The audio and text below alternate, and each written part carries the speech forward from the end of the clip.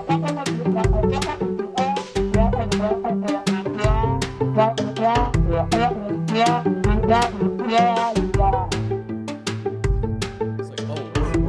going. It took about 10 minutes for him to relax. Well, hello everybody. I'm Ray. And I'm Ruben. And this is the Rabbit Hole Ramble. It's a podcast where we say the quiet part out loud.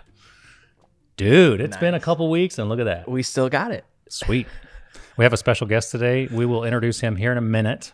But before we do that, we want to make sure we talk about our sponsor, coffeeslingers.com/Rabbit Hole Ramble. Make sure you go there for your discounts. Hey, we just heard last week that one of our listeners went into Coffee Slingers and told the barista, I want my Rabbit Hole Ramble discount. Yeah. And the one that was checking it was like, what? Yeah. She ended up giving it to him though. Oh yeah, she gave it to him. She believed him. She was like, okay.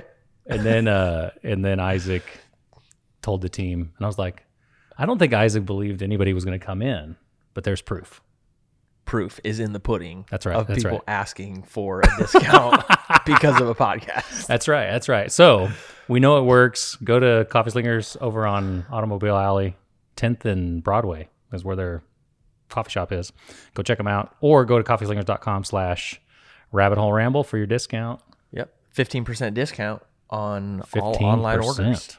That's a big deal. Sweet. Yeah, if you know anything about coffee, that's a big deal.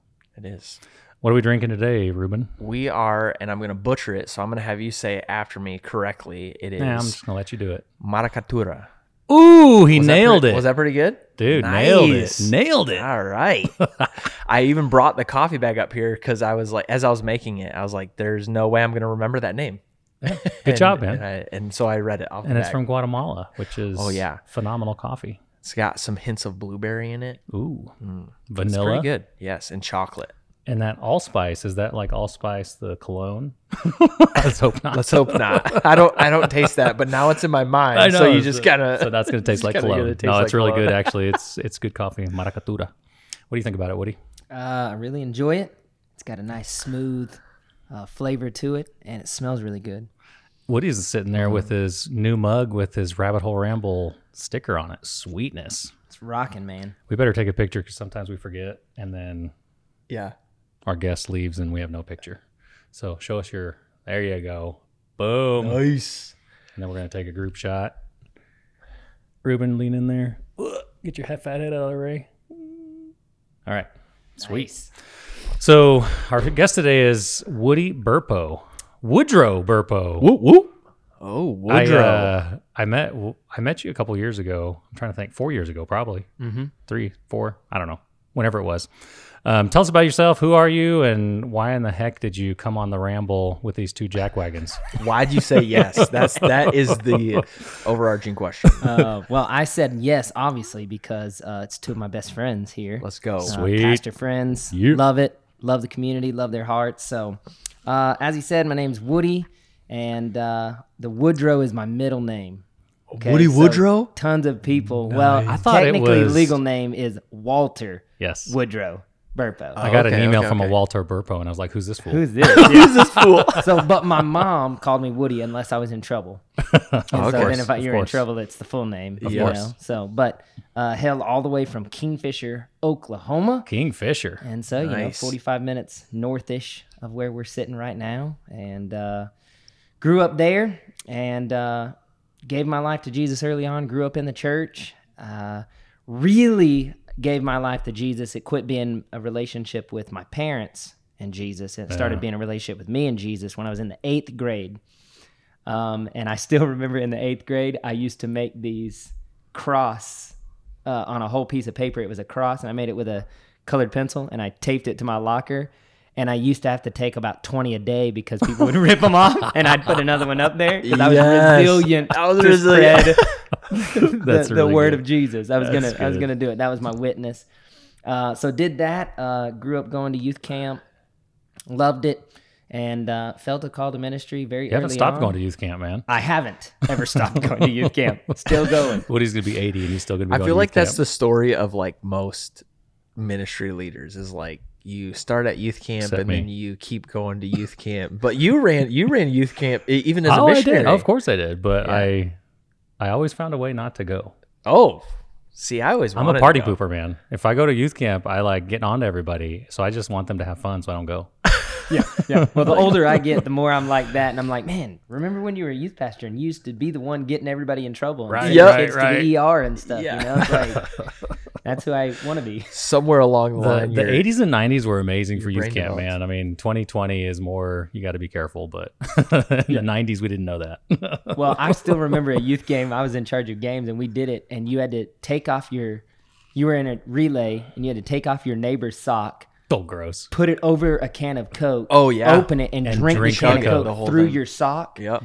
Your neighbor's sock. Oh, dude, yeah, somebody else's sock. Oh man, And they did it. I had a few Dude, parents in that were 2000 so mad, but the kids never even thought twice. Oh, no. Oh, they don't. Well, your brain's not developed. You don't Yeah. know what's happening. They're like, this is awesome. People In are cheering for me. 2002, man, this was, I mean, it's been a bit, but 2002, I went to camp with the pastor and his wife, and I worked in at a telecom company, but I was about to become a missionary, and I decided I'm going to go to youth camp. I'm gonna hang out with these kids, and the pastor's wife fed me chocolate covered Cheetos with her toes.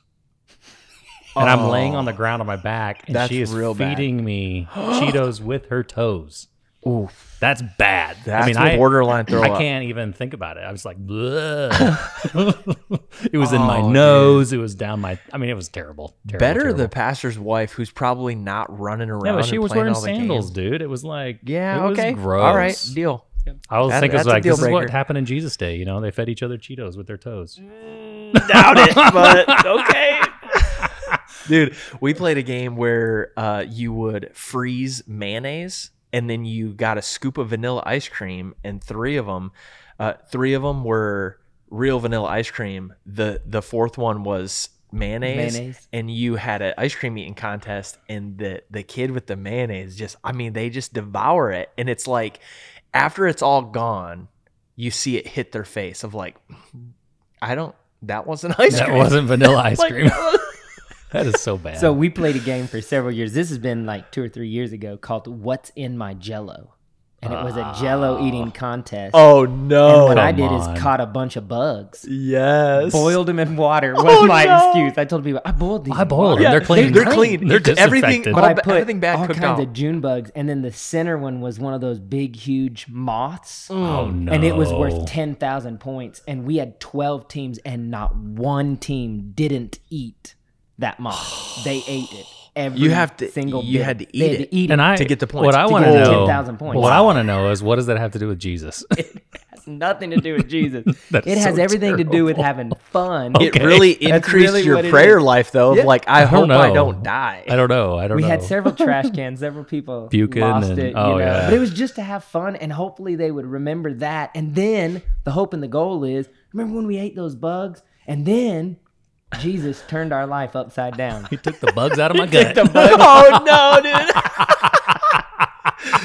That is so bad. Please man. tell me you talked about the Bible story of John the in Baptist, desert, man. He just eating locusts locusts. and Eating honey. locusts, man. I mean, But he it's couldn't find any biblical. locusts, so Yeah. You know, I Moths. just found out that locusts are not what I thought they were. no. My whole life, I thought locusts were those little brown, locusts. And that's not what a locust is, right? A locust is just a grasshopper. It's a grasshopper. It's like an oversized grasshopper. Okay. Yeah. And yeah. So you were and thinking a cicada. Yeah. Right. Oh, and yeah, I yeah. grew up saying that's a grasshopper and that's a locust, the little Well, thing John on would the have trees. starved because they come out every 19 years or something. The Yeah. cicadas. Like, God, please send food. That's why you only lived a year. You know, it's like, crap. Well, the plague of the locust, I just think of Yeah. those giant things and Cicadas, how yeah. loud it would have had They're to have been so for loud. cicadas, but Yeah. it was grasshoppers. Dude, that's perfect about the last episode talking about Bible misinterpretations. You know, Oh yeah. so we talked about. Let me ask you a question. Ask me a Oh, question because crap. I have another good Now one. you're a about- pastor, so Hey. Woody, it's pass or fail right here. Okay. I was- When was Saul? When did his name? Or when did God turn his name to Paul? He didn't. Yes. Okay. He knew it. He was born with two I names. almost spit my coffee out all over you. But I only learned that a while ago when I was researching it because I was going to preach a sermon about God changing your name. And I'm going through there, and I'm going, wait, so God didn't change his I know, name? it wrecked my world, dude. It messed Ruben really up after he messed me preached up, it 4 man. times. You know? It was on the 5th time that I realized I had been preaching incorrectly forever. So I was in a hermeneutics class. Yeah, okay. In Bible college. And they brought up the scripture of it's easier for a camel to go through the eye of a needle than it is for a rich man to enter the kingdom of heaven. And he said, I would like you guys to write a paragraph about what that means, but just from what you've heard. Don't do any research on it. You know? So I'm like, oh, dude, absolutely. I know this. I've heard many preachers, the needle is this little stone thing at the end of a city, and the camel has to get down on its belly and crawl underneath it. And the camel can get through it, but it's very, very difficult, and it actually has to be trained how to do that. And that was what Jesus was talking about. And so, man, I'm putting it forth and showing him what that is. And I turned that paper in, and dude, he's like, so Woody, I'd like you to read yours first. Oh, crap. Oh, no. 15, and I stand up there, and I mean, I declare it like it with is conviction, the authority word of God, because I heard not 1, not 2, but 3 different pastors preach about that. I've actually never heard that. You haven't? No. Dude, I heard it my whole life growing up. That same exact story. I've never heard that. It's just not true. I mean, literally, the verse goes on to say what's impossible with man is possible with God. They're saying for a rich man to enter the kingdom of heaven is impossible. Hey, did you ever hear a message on what the shepherd would do to the little baby lamb when he'd throw it over his shoulder and bring it back home? Oh, actually, I do remember, but I don't remember what it was. But I remember hearing that. Did you ever hear that in a message that on the way back, the shepherd would like break the lamb's leg to keep him close and then nurse it back to health? I preached that. No. I'm telling you, dude. No. I'm telling you, dude. As a youth pastor, I'm telling you. I know. I'm going to traumatize the lamb. Seriously. I'm going to injure it to death. I'm telling you, bro. Like, and that's what Jesus will do to you if you stray. The fact that God allowed me to continue in ministry is a mystery to me. He's like, you idiot. Like, what are you doing? So you talked youth camp, and youth camp is such a it was. I triggering didn't appreciate event. youth camp. That's a good thing. Well, I've heard it at youth camp, but no, but it's like a triggering thing because youth camp is the source of a lot of people's awakening, a lot of people's calling, a lot of people's like inspiration to do something with their lives for God. And unfortunately, I think youth camp has probably been the most. I don't know. It's polarizing because people hang their whole calling on that event instead of the process God has done since birth. And it's not calling. It's just it's almost like a rainbow that you're like, oh, that's my sign. God, give me a sign. Right. Oh, I see a rainbow. Sweet. Well, and I think the danger in that is like having that one specific thing is like we become really protective of that one specific thing. Right. And the moment all our faith is on it gets interrupted or like challenged, that's when you're like, dude, you're messing not just with that thing, but you're messing with my entire my whole life. If you preach on the eye of the needle and you preach on the name change, Saul Paul, and you preach on breaking the leg, and that's where your calling was, how do you recover from that? Because it's all wrong. Oh man. And that happens. I mean, let's be real, because you've been in church how long? Like when did you start going? I mean, I've went my whole life, so your whole life. Years. So your whole life. Wow. And so you grew up in a culture that you know nothing else. Right. That's same with me. Dude, first Sunday, my mom, I'm in church. You know what I'm saying? Like I was there before the church even opened. Absolutely. Ruben was young. No, same way. I mean, he was there. So we had this bubble culture that we were in our whole lives, and it is a miraculous miracle that we are still here.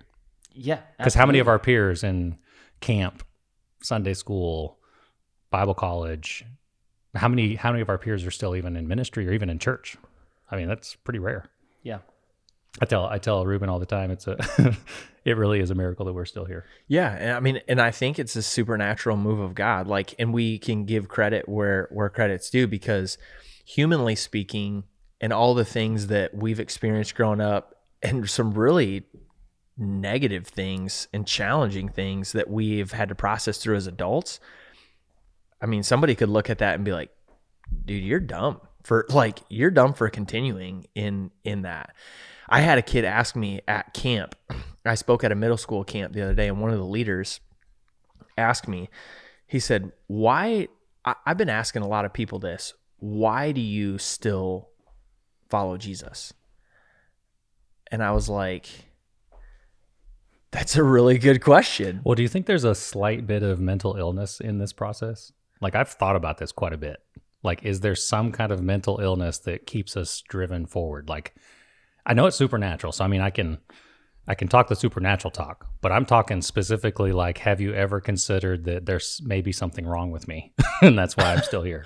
I've actually never. I've not. Sorry to put that in your head. Yeah, I've never thought about that, but I hope I don't have nightmares because of this right here. I just gave you both a bad. Because when I was a kid, I used to have dreams of the fact that I passed away, and then I realized it was all made up, dude. Right. Same that thing. somebody else made it up, and that it wasn't real. And when I wake up, I would panic. But I'm like, no. Yeah. I've experienced God. Not like I'm not living vicariously through Reuben's relationship with God. Right. I have a personal one.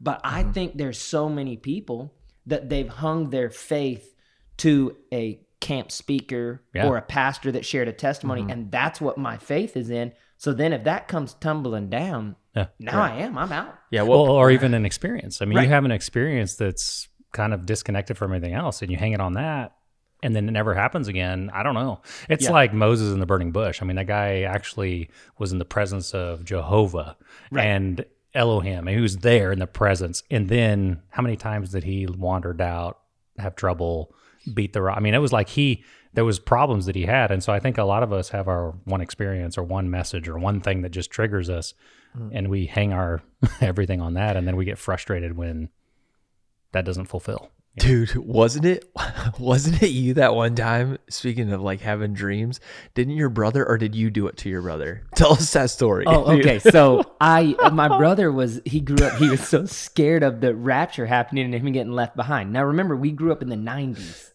Yeah. But Okay, is so this Left Behind series, and is this is Dustin? Dustin. This is Dustin. Okay, so we grew up with This the is Left so Behind bad. books and all this stuff. Yeah, the and movie. You need to listen to our last episode. I man. do So, need to. total disclaimer: Woody has no idea how our episodes are going. I'm just kidding. No, I've listened to. I'm not caught up yet, but I have listened to a few of them, and I love them. But so in that, we grew up talking about end times, that Jesus is coming, and basically, man, if John the Baptist can preach, repent, for the kingdom of God is near, like it's coming, and then here we are, 2,000 years later, it's like, I mean, it's coming. Yeah, it's right? got to be closer, So- right? A day is like 1,000 years, and Right, 1,000 yeah. years is like a day. Exactly. And we tell ourselves this. So, but I mean, dude, we kind of grew up with the idea of fear almost, Didn't you convince yourself that you were going to be the guy that was the pilot, and you were going to like have the revolution, the Revelation Force, and all that Right. stuff? Yeah. You were And gonna if be I the do guy. get left behind, what am I Okay, I going know what to I'm do? gonna And do, how am yeah. I going to, all of the things. Right. Right. So, but Dustin was deathly afraid to be left behind. Crap. And I had this great idea, and I convinced my mom Oh and no. my stepdad to help me. That's So one so night bad. we got home. It was late from church. Okay, so we got home, and on the way home we had talked about, when the sun's setting and the moon's rising kind of at the same time, and the moon kind of looks a little reddish, Yep. right? Oh, no. So the moon is turning to blood, It's the blood moon. right? The blood moon, and it's coming. And so we talk about that and whatever on the way home. And then when we get home, Mom's like, "Hey, you guys hurry up and get in the shower." So Dustin gets in the shower, and I convinced my mom and my stepdad to push the couch out a little bit, and all of us get behind the couch and be really quiet and make Dustin think the rapture happened and he got left behind. That's so bad. So Dustin gets out of the shower, and Dustin is also deathly afraid of spiders. So when he gets his bath towel, he always whips it because he wants to make sure there's nothing in it. So you hear him get out of the shower, turn the water off, water quits running, and then whoosh, the towel comes, you're back and you there hear him laughing. drying off, and we're just like, I'm like, and you hear Dustin getting out, and he's like, "Mom, Oh no. Dad, Woody," and then he's like, oh no, I got left behind. And I mean, he's like crying. He's crying out to God, saying, forgive me. Like all of these That is things. so terrible. I come running in there because I feel so guilty. When I get into the bathroom, I see my brother on his knees crying out to God because Repenting. he thinks I got left behind. That's the craziness. Oh, that Dude, that is as a kid. awful. That is awful. And that's what we terrible. talked about last episode. Not that specific, but like the whole trauma Yeah. of being left behind. Yeah. And what was the, back in the 90s, it was very popular. You went through it normally around Halloween or whatever, and it would be like... Judgment House. Yeah, Judgment House. Oh, yeah. They still do them, dude. There's still some that do it, and it is terrifying, dude. Yeah, terrifying. I'd rather go through a satanic house because it's just like, I don't know, Judgment And House I is bad. understand. I mean, I get the side of, yeah, it's reality. I mean, you can go to hell. It's a real place, and you can spend eternity there, and I get it. But my goodness. And I've learned it being a dad, too. Fear is the worst It's not a good motivation motivator. to do anything. It's not good. If I'm fear of people and I want to do this, it won't last. If I try to make my kids afraid of me, oh man, to get them to obey, oh that's awful. And if I'm And then what you're doing to their future. oh gosh, yeah, later on the ramifications of it are exhausting.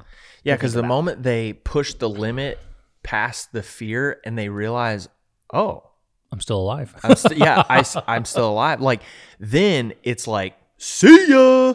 Yeah. Like I'm gone, because and then I'm exploring all kinds of things and I push back. And that's why I think we see a lot of deconstruction of all these people's faith because they've kind of pushed the limit and they realize like, oh, God, like I didn't get struck by lightning. And I just did something that someone along the line told me that like God was going to kill me and send me to hell. Like immediately. And Yeah. And You're I just exactly did it right, and it dude. didn't That is happen. the deconstruction culture because the fear is no longer there.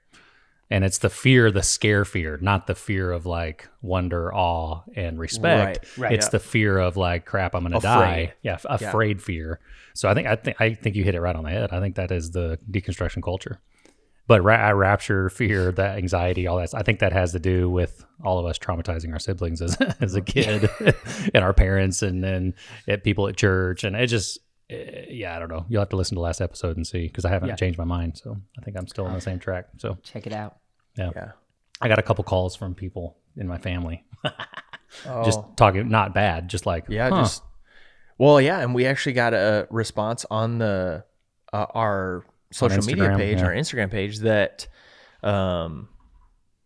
somebody said thank you because they were like, it caused me to dig in and to say, oh, like I've been taught this my whole life and I just took it at face value because of the people that I respected. But then, and somebody sent us a picture of like, be like the Bereans. that's funny. And, I think we just take some of these things like Be like Saul. the Chaldeans or the Bereans. Okay. We're gonna mess I know. everything up.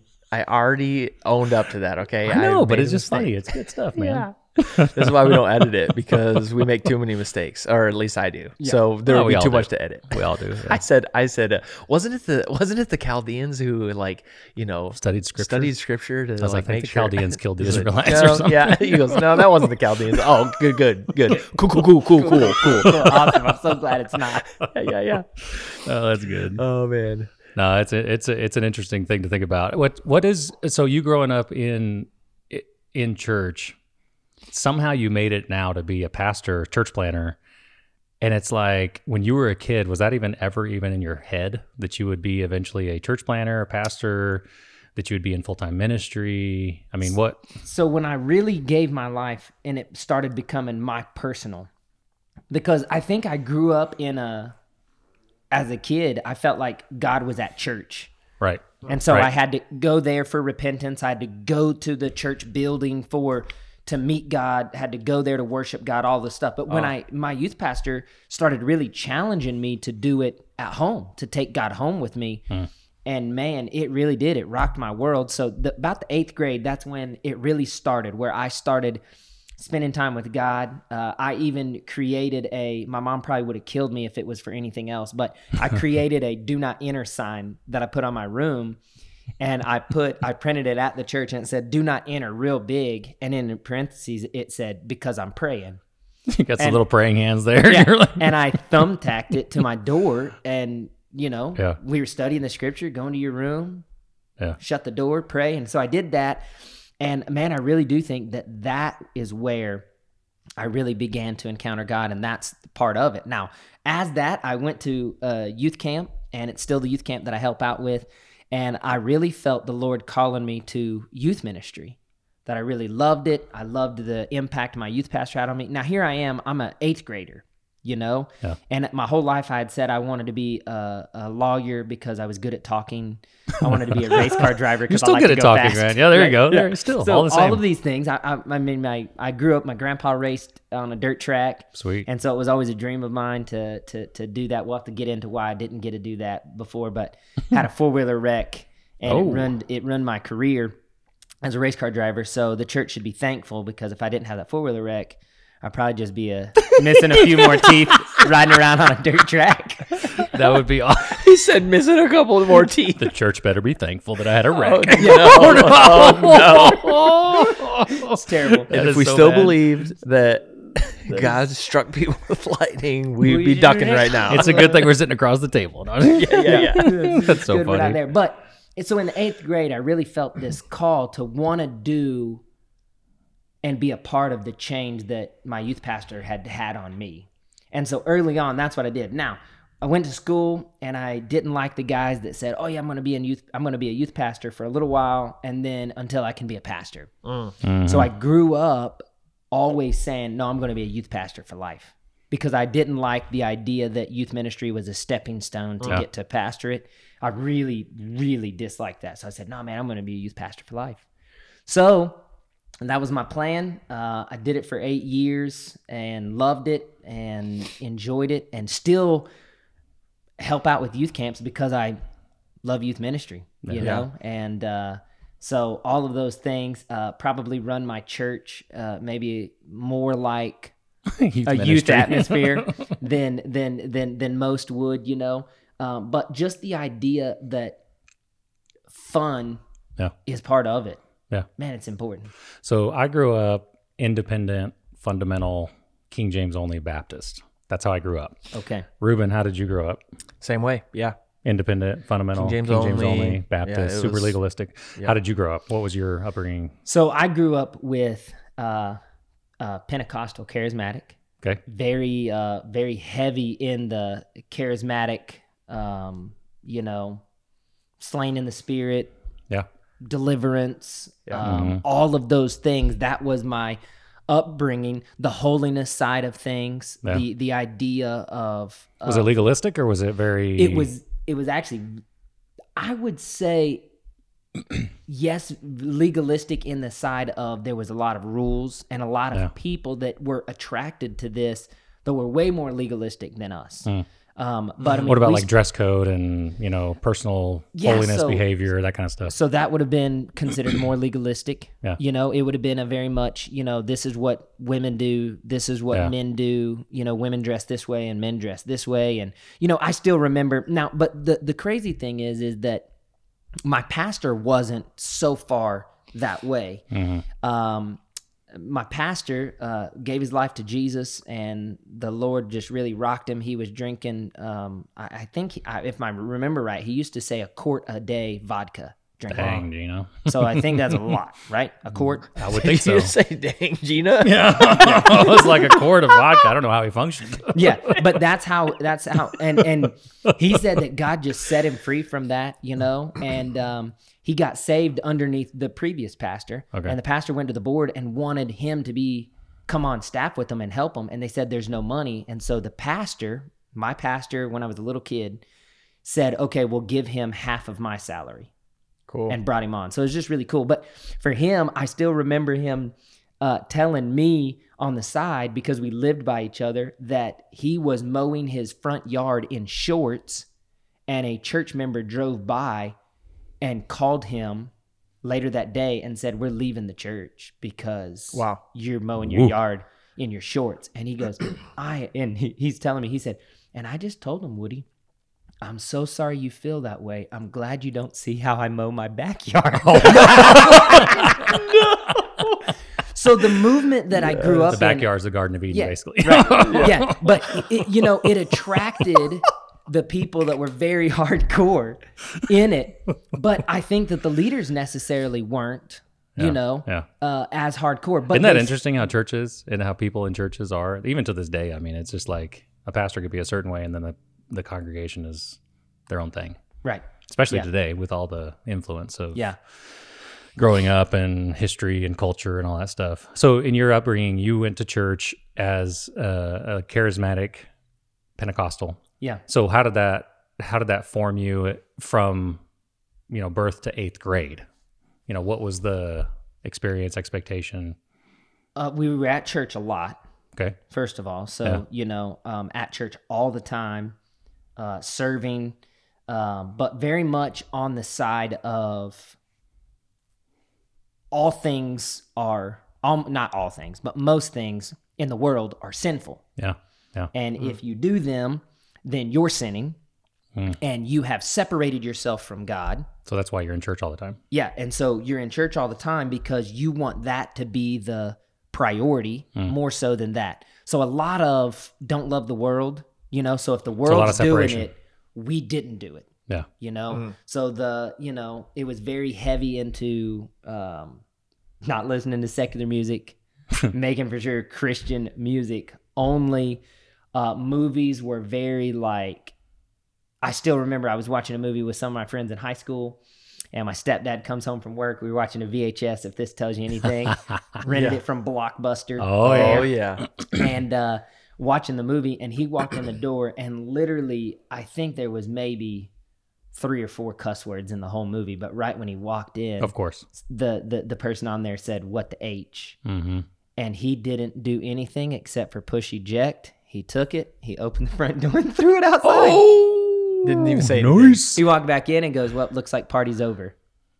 And all of my friends, $60 to Blockbuster. Yeah, all of my friends left. I was like, "All right, see you guys. See you guys tomorrow." Wow. So it was very much like we are protecting and we are set apart and holy and all of those things, but kind of to the nth degree of it was really how I grew up. So I will say that I'm thankful for that because it did keep me. I don't know if pure is the right word, but a little bit more cognitive of what am I putting. We used to talk about it all the time. What am I putting in the portals of my life? Mm-hmm. And the portals of your life are your eyes and your ears. That's how you're taking in life. Okay. So what am I watching and what am I listening to?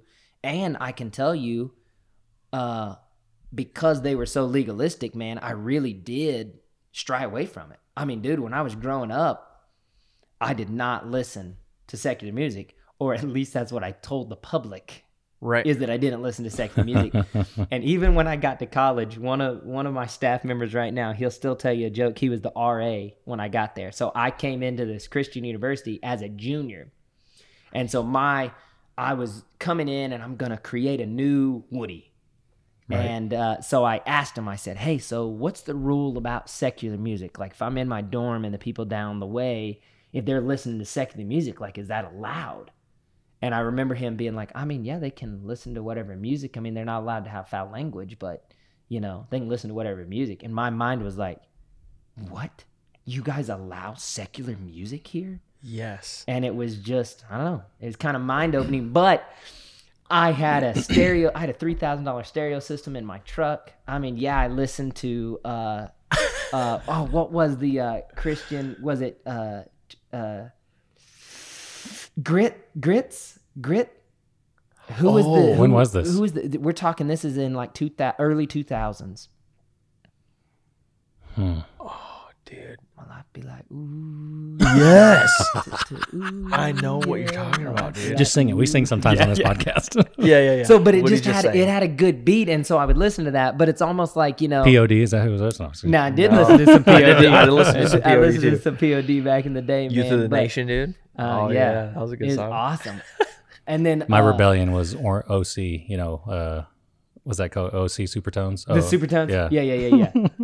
So see, and we grew up listening to them and going to concerts, and I don't know, but it made it where it was almost like you hid things that other people didn't want. I think that's what I was asking. Is like, was this? It was grits, dude. Was it grits? Yeah. Well, that's what I was. Like, yeah, go ahead and sing it. Oh, I remember that. Oh. Ooh, Well, I mean, that's what I was wondering. Like growing up in a place that is very rule driven in religion, it's a religious experience, very rule driven. My experience, and then like when I was a kid, you and I would have never associated, and you probably wouldn't associate it with me, just because our denominational structures we felt like each other were of the world, right? Right. But we were both in a system of rules that pushed people into hiding. Right. So if they were dealing with some sin or dealing with some kind of, bent or dealing with some kind of temptation, you couldn't share it. You just hid. And so did you have that experience too? I was like, yeah, you didn't necessarily deal with that stuff that was inside, that was the... Now, I grew up, it's crazy that y'all are on here and not going to edit it, but I'm a very transparent guy. Yeah. And I think the reason is because I saw so many people when I was younger that were hiding it. Well, it's same with us. And same with so us. That's why we operate the way we operate, because we grew up in that way. And I'm a Gen Xer. You're millennial considered, probably. Gen Xer, millennial. Yeah, 80, Ruben's I'm right a on the millennial. line. And there's this drive for, we're not going to do what they did. We're going to be transparent. If I have problems, I'm going to share it. Yeah. And so, I still remember I shared with my accountability partner at college some of my sin that I was struggling with, okay? And they were helping me walk through it. Yeah, that's and cool. Then another person that they helped hold accountable. Now, this was school accountability groups, Yeah. And so, but he was helping someone else. We didn't have those, man. We didn't believe in those. We didn't believe in those. Yeah. So, but for him, they, one of the guys in college, they had gotten a girl pregnant. And so it's one of those things. It's kind of like, well, we didn't see what you did, but we know what you did. Yeah. And so he had gotten some consequences from that. And the accountability guy thought that wasn't right. So he went and said, hey, if you're going to get them in trouble, you also got to get Woody in trouble, and this guy in trouble, and this guy in trouble, and this guy in trouble. Wow. And so they had called me in and just said, hey, Woody, we heard that over Christmas break, you had done this. And I was just like, yeah. Now this is April. So Christmas break, 4 months ago. Mm-hmm. And I had really decided at that moment that I was done playing games. Yeah. That I was done being a Christian Monday through... This is freshman in college, sophomore in college? It was a junior in college. Junior in college. So 8th grade to junior in college, this activity just kept going. Yeah, well... I don't know if it kept going, but... even, I think that it wasn't until I was a senior in high school that I fell off the bandwagon. So from 8th grade till I was a senior, it was pure. I wanted the Lord, and I wanted nothing to do with anything else. And then when I was a senior and I got a little bit of freedom, and it was one of those things that I did this and, I didn't die. Yeah. Then I just kind of ran with it. And I kind of really, if I'm honest, I really kind of ran from what I felt God was calling me to do. Yeah. And I ran from it all the way till I was a junior in college. And so, isn't that interesting? They asked me about that one thing, and I just told them, yeah, I did. I've dealt with it, and talked to my accountability partner. I'm assuming that's how you found out about it, and because this is way before a bunch of other technology that we have. And so then I left, and 5 minutes later, I was just like, oh no, if you're going to call my sin, let's call my sin. So it was a woman that had asked me about that. And so I called her and said, hey, are you still in your office? She says, yes, I am. I was like, I'm going to come back. I'd like to share some more with you. And I went back and said, hey, you had asked me about this. And I did do that. And as a matter of fact, I did it every day of Christmas break. And not only did I do that, but I also did this, and I also did that, and I also did this, and I also did that. So if we're going to get my sin on the table, let's put it out there. I want you to know everything that I've ever done. And the look on her face was like, blah, blah, blah, blah, blah. What did you just say? Wow. But it was one of those things that I was just like, no, I'm not running from that. I watched people run from that. That's my past. And that's what's crazy is that it's getting brought up 4 months later. I think if it had gotten brought up and it was my current sin, super fresh, it might have been a little bit different. But it was something that I had went home and talked to my mom about. Wow. and said, Mom, this is things that I've done. What's the freedom from like exposure and transparency and vulnerability? What's the freedom? Oh man, well, I mean, the idea of the fact that I'm not trying to hide this, keep this a secret. Oh man, it allows you to wake up every day without because when you keep it a secret, man, that's when the enemy gets to just beat you with a club, man. Yeah, you did this in public, but you're doing this in private. And this is what's happening. This is who you are, all that stuff. When you bring it to light, he can no longer say this is who you are, because you're all saying power. it takes all of that away from it. And it's really a mental game in your own self. You know, you take away the ability that I have to condemn me, because I'm saying, no, that is who I was. I was that guy. And I still struggle with those things, but I'm trying to get away from those things. Yeah. Let's talk about, like, you mentioned something even in your upbringing about holiness, and you have a past, which we can get into a little bit more about, like, you know, burning things, and you were part of a movement where it was all about, like, let's rid ourselves of this. But I think if we can talk for a second about maybe our experience with holiness, or how it was defined for us, because for me, growing up, holiness was always tied to behavior. Yeah. And I think that's the challenge that we face, is we don't deal with some of the deep matters of our heart, because if it was like, if I can just paint this picture and avoid these certain things, then I will be holy. And, you know, the set apart movement. And it was like, we're set apart not because our hearts have been transformed, but we're set apart because we don't do these things, or we do these things. It's all external. Yeah, it was this external thing. So maybe talk a little bit about your experience in that. And I think as a naive teenager growing up, that's what I really thought. I thought that holiness came from my ability to do what is right. Oh, shoot. Yeah. And that was what holiness was. So it was like grit. Like, if I can grit it and knuckle it, and let's go. If I can white knuckle long enough for Jesus to come back. Wow. I mean, right? So it was one of those things that the ability that I had to say no to sin. So when I didn't say no to sin, I thought, I'm doing something wrong. Right? And then it's one of those crazy things, and I laugh about this a lot, is that I look at your sin, and I literally wrote this in my devotional time today. I look at your sin and I think it's absurd, because I can't imagine doing that. Wow.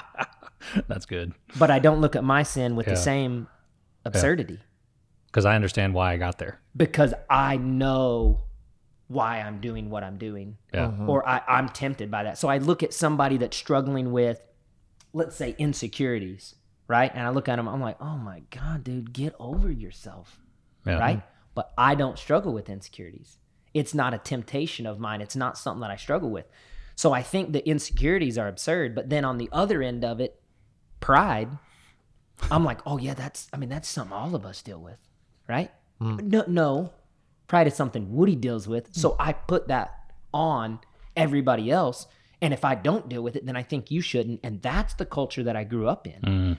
Is I grew up in a culture of, this person didn't struggle with porn. So when I struggled with porn and I talked to them, they would just say, well, stop it. What in the world? Yeah. I'm trying to just stop say it. no. Can you give me some more ability? And it's one of those things that it becomes an addiction, and somebody that's not addicted to it doesn't understand the addiction of it. Yeah. And I think that's all sin. It's not just something like pornography that is a very mental addiction that you can have. But I had that, and I still remember people saying, hey, you're in leadership, you're doing this. And I would tell them that I was struggling with that and I needed some help.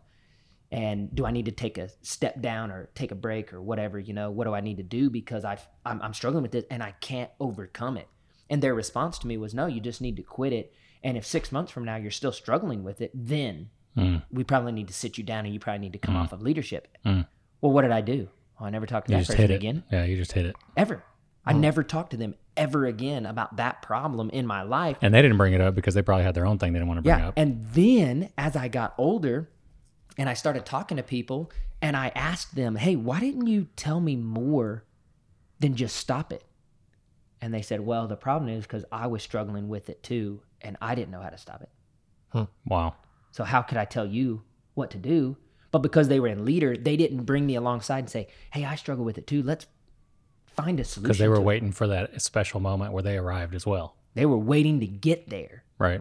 To get to freedom. And then when I get to freedom, I'll tell you how to get to freedom.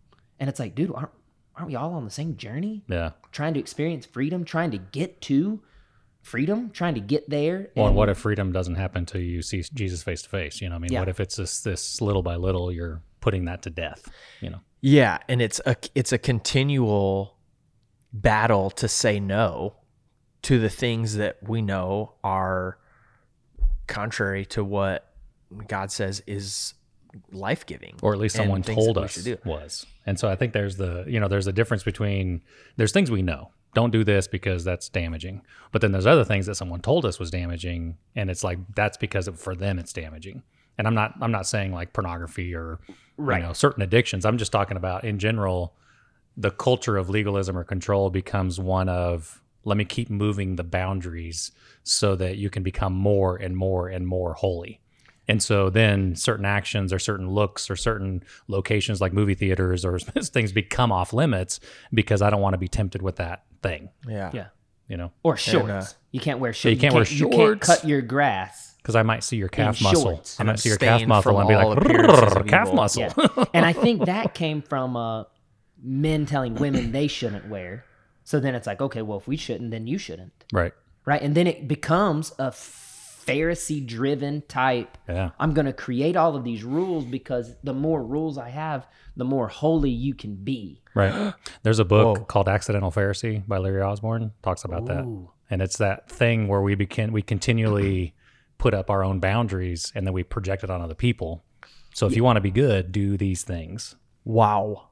So really good book. And you even said my holiness and even your relationship with God hinged on your ability to do what you thought And was say no. right or holy and or not do the things that were not.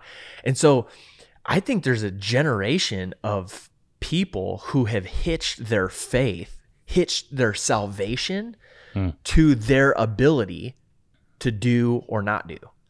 And I'm like, that's super dangerous. Yeah. And I think there's a part of me that is like, I had to like break free from that mentality because Well, you can Jesus never- met us there. And I think the thing is, a lot of people never have a Jesus encounter, but inside they have this voice that tells them, you're not good enough. And sorry, dude, you're not in.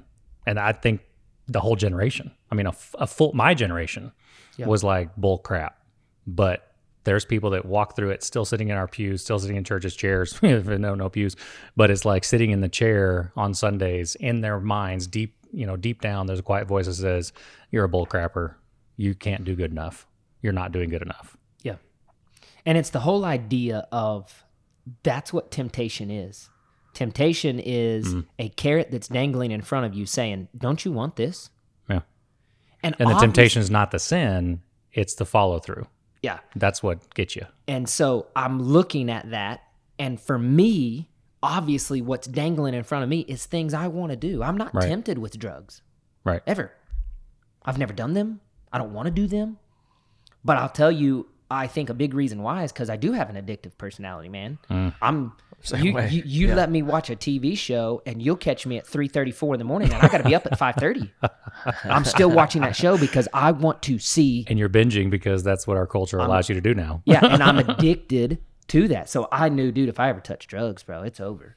Yeah. But for me, since I've never done it, it's not a temptation. So then what ends up happening is I tend to be very critical against people that do struggle with drugs because it's not my temptation. But then the moment you bite the carrot, so it's hanging out in front of you, you're tempted with it. And the Bible says each one of us are dragged away and led away, enticed yeah. by our own evil desires because we're born into sin, born with a sinful nature. And I've got that in me. Right. And that's still in me to this day, right? I'm trying to crucify it. Well, the shadow's still there. Yeah.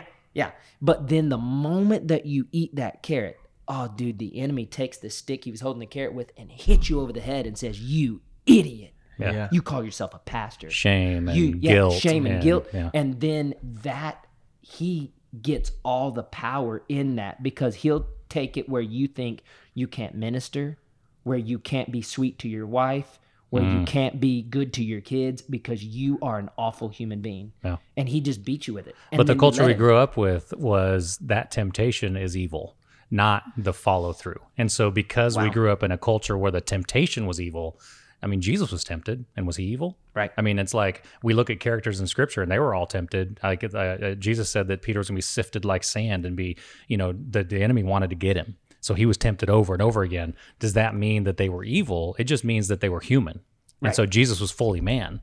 And so the difference is he showed us a way that you can escape. Well, when my culture growing up was just the very fact of the temptation means you were evil. Well, that's crap. That's not real. So the whole generation grew up with, I'm tempted, I'm evil, I can't even be in this thing, so I'm out. Instead of everyone's tempted to be led away by their own lust, their own desires. And here's the path to freedom, and here's the path to an abundant life, and that's the one Jesus gives you, which is an escape. Freedom over sin. He nailed it to the cross. You don't have to worry about that anymore. You can actually live in victory. Even when you fall, you can live in victory because your sins are already taken care of, 2,000 years ago on the cross. And I think there's where the misinformation of holiness or separation or the culture we grew up in made people feel guilty and ashamed for being tempted. Yeah. And they never did anything. Like if you had that thought. Yeah. If It's you even like- had that thought, you're just... And then you didn't have anywhere to go to tell somebody that you had that thought, Exactly. to say, hey, here's where my mind's going. Here's where my heart is taking me because I'm inherently evil. Right. Help me fight this before I find myself in a ditch somewhere and don't know how to get out. Or give me language to be able to process it. Let me work through. And it's not like, misery enjoys company. So it's not like if you have an addiction to coffee, like we all do, we get with each other that love coffee, and it's a fun thing, right? You're addicted to porn, you get with other people that love porn. It's just, you're not going to necessarily help each other out. The process is, if someone on the outside says, here's my struggles, and it's not like yours, and here's things I do to help sort of work through mine, let me help you. And then you're going to help me with my stuff that you don't deal with. Right. And so it's like, it's a give and take, transparent, vulnerable relationship. Because now I'm going to give you weapons to use against me. And that's our thing, is like, I know a lot about Reuben, he knows a lot about me, and we have like nuclear weapons. They're not pointed at each other, but they could be. And so if I go down, he's going down with me. Well, that's weesh. And that's the problem with, I believe that it started from pastors that let people in and see their humanity, right? Now, I believe, I had a professor in college said that what got Jesus killed was not his spiritual, supernatural side. It was his humanity. Oh, yeah. They were expecting God to come. So the fact that Jesus slept, he ate, he drank, he was human, they didn't like that side of it. And for us, people don't like our humanity. So I think that we grew up with, like my pastor, he's declaring, and then people are driving by saying, dude, you can't mow your yard in your shorts. It's like mind-blowing. But then they actually, that's something silly, but then they actually confide in somebody. And then that somebody then comes and says, oh yeah, well, you're mad at me for doing this, but have you heard what Pastor Ray did? And then now everybody attacks them and then thinks, well, you're supposed to be better than all the rest of us. So I have said any point in time that I'm going to stand on the pulpit, I'm going to make for sure that I'm not better than you. Well, it's the simple I'm title of just sending you. pastor has evolved or changed into something that really is not legit. Like an under shepherd is really what we are, and maybe an overseer. But this idea of pastor, that's Jesus. He's the shepherd. And what we are is just followers. And people put us on another level. And I say people, I think pastors did it to themselves. We did it to ourselves. But put us on a graduated superior level of spirituality and look at me and follow me. Yeah. Actually, that's satanic. We need to say, I'm nobody, follow Jesus. And it's the idea, I grew up hearing it our whole life, Jesse and I, that leadership is lonely. Yeah. Yeah. Okay. And I get where they were maybe coming from, or that they couldn't confide in anybody or Right. whatever. Yeah. Well, I just said, no, I'm not going to be lonely.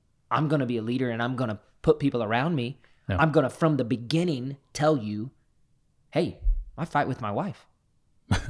I don't want to, and I'm stupid, and I'm dumb, and I do it over stupid things, but I fight with my wife. Yeah. But I grew up in a culture where the people from the pulpit would say, hey, my wife and I, we don't fight. Yeah, we're perfect. And it's this idea of, you don't?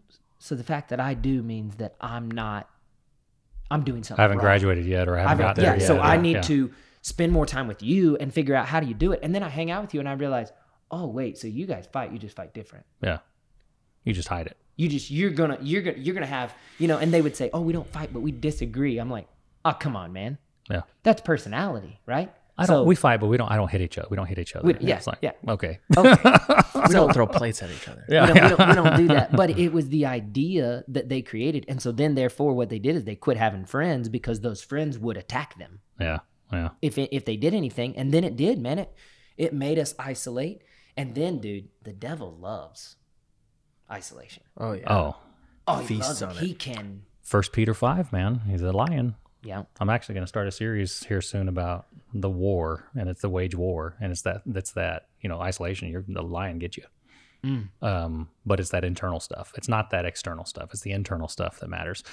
Speaking of internal or external stuff, Ruben asked you earlier or mentioned it, and we actually mentioned in our last podcast about things you do to show people that you're externally conforming to the system. So tell us about some of your, tape burning stuff. Yeah. So I grew up obviously with, and I say this with a smile on my face.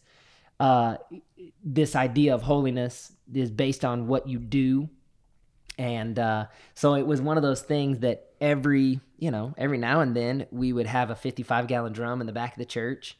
And this was mostly with youth, and we would, put a fire in it. And then anything that you wanted to rid yourself of, Oh yes. you would put in the barrel and you would burn it as a symbol of, God, I want you to burn this out of me. Right? Yeah. So, I mean, and I Bring the fire. And I laugh because but it's funny because you grew up Pentecostal charismatic or charismatic Pentecostal, however you want to put it. I don't know if there's a difference, but and we grew up independent Baptist, and it was the same. I didn't get the pleasure. My parents kind of left that thing before I got the pleasure of burning stuff. Oh, except at youth camp, I got to burn stuff at youth camp. But now I don't know if it was the fire that was intriguing, but I really did love it. Dude, I was a pyromaniac. I was a pyromaniac. We burned stuff. Yeah. So that's still to this day, man, I like to. People call me. You can call me whatever you want, but I like candles, and I think it's literally like I like to look at the flame. Yeah. And like, oh wow. But like regularly when I get up in the morning, I don't turn on any lights. I want to light a candle. Wow. And so my wife will make fun of me because I like Bath and Body Works candles because they smell the best. Oh man. And so Jesse's just dude, like some of those Christmas ones, like the marshmallow stuff, and we just got our Metro side out, man. We're just like, the cookie, the Martha cookie, there's some delicious smells, dude. So, but I remember I had a Hank Williams Jr. cassette tape. Okay. And I had gotten it from my dad, my real dad. Okay. Hank Williams Jr. I couldn't even tell you a song that was on it, but I liked to listen to it. And if I'm honest, I think I like to listen to it because I wasn't supposed to. Uh-huh. And there is, that's the problem when you go law driven, is that, Paul says, man, I wouldn't even known what coveting was had the law not told me don't covet. Yeah. So it's teaching me. Right? But then if I'm told, it's the same thing as a kid. I mean, you're raising a little kid, tell them not to touch that wall. Mm. Oh, dude, everything inside of them, what do they want to do? They want to touch the wall. I'm going to touch it and lick it. And especially if you're not telling them why to not touch the wall. Yeah. Yeah. And so I think that was it. So I listened to this Hank Williams, and so we're having a burning, and I'm like, God, what should I burn? And I'm praying, asking like, hey, what do I need to purge my life of, And I saw and remembered amongst all of my Christian stuff, the Hank Williams Jr. And so I was like, yeah, I'm going to take that because I shouldn't have that. And that's sin. and it's wrong, and I don't even know Hank Williams Jr., man. I mean, maybe he loves the Lord with his whole heart. I have no idea. So, but I take that cassette tape out, and I take it to church and I burn it. All right. Well, did you watch it melt? And yeah, all that watched stuff? it melt. So and said, cool. yes, Those God. tapes, man. Those tapes were awesome, dude. When And they the burned. colors, Change the color of the And flame. if you pull that ribbon out and let it watch that, it just sparkle. Oh, I bet it was cool. magical, That's man. satisfying. Magical. But then I remember months going by and me wanting to listen to Hank Williams. So what did I do? You went and bought it. I went and bought it, man. No, yes. So I went and bought it. But then again, here it is. And I don't know if it was conviction of the Lord or conviction of man telling me that it was wrong to listen to secular music, And like I said, I can't even remember the song. Totally man. Yeah. But I'm like, oh, man. Look it up and play it, Ruben. Come I've got to on. go burn that cassette again. Oh, So no. I took it to the next one and burned it, Now, I will say... How many times you buy it and burn it? So I took it from my dad's house and burned it, and then I bought it and burned it, and then I believe I bought it one more time, and I didn't burn it the third time. I just kept it. Like, I'm not telling anybody. Hidden in my Is there a sock Christian drawer, one I can burn? Yeah. hidden in my drawer because I didn't want anybody to know. But I will tell you on that there was some benefits. So that maybe a little legalistic, maybe a little hardcore, but there was some things that I really did experience freedom from. For example, I had a girlfriend back in the day, and we didn't have phones and text messaging and all of the things Thank like goodness, that. really. Yeah, it was crazy. But Yeah. I would write letters. Okay, now we saw each other frequently, but I would write letters. I would give it to her, or I would give it to a friend to give to her. Check yes or no. Yeah, Oh. and Probably more than that. yeah. So, but I did all of that. Okay. Well, then I saved all those letters from her, but then we had broke up. But those letters, they were still like, It was emotional. yeah. And so there was this idea one time that I had of like, wow, I really attached her. And obviously she's the one that broke up with me. I didn't break up with her. And I realized that, man, I was really being prevented because I still really liked her and was dealing with that rejection of, well, she didn't like me back. And what did I do wrong, and what's So wrong you went with and burned me? her, is what you did. Yeah, so I burned her. No, Threw her in the bucket. threw her in there. Burned. No, but I did take the letters Yeah. and I burned them in there. And I said, God, any tie, emotional, spiritual, physical, any tie that I had to her, I want you to break it. And as a sign of that, I want to burn these so that I can't go back and read them. And get reattached and all Right. that stuff. Yeah. So I burned them. And so on that side of it, I was like, now there is a healthy thing we could burn. Yeah. Right. And that was to me. So yeah, there was a lot of chaos, but I look at it, and that's probably, I mean, dude, I can find the positive in anything you want to throw. Oh, you're my a positive way. guy. It's a positive. But for me, the positive side of it is I did see that idea of deliverance of, wow, man, I really did need to be set free from that relationship, so that I could move forward and realize, wow, man, there's nothing wrong with me. Probably something wrong with her. Her loss, not mine.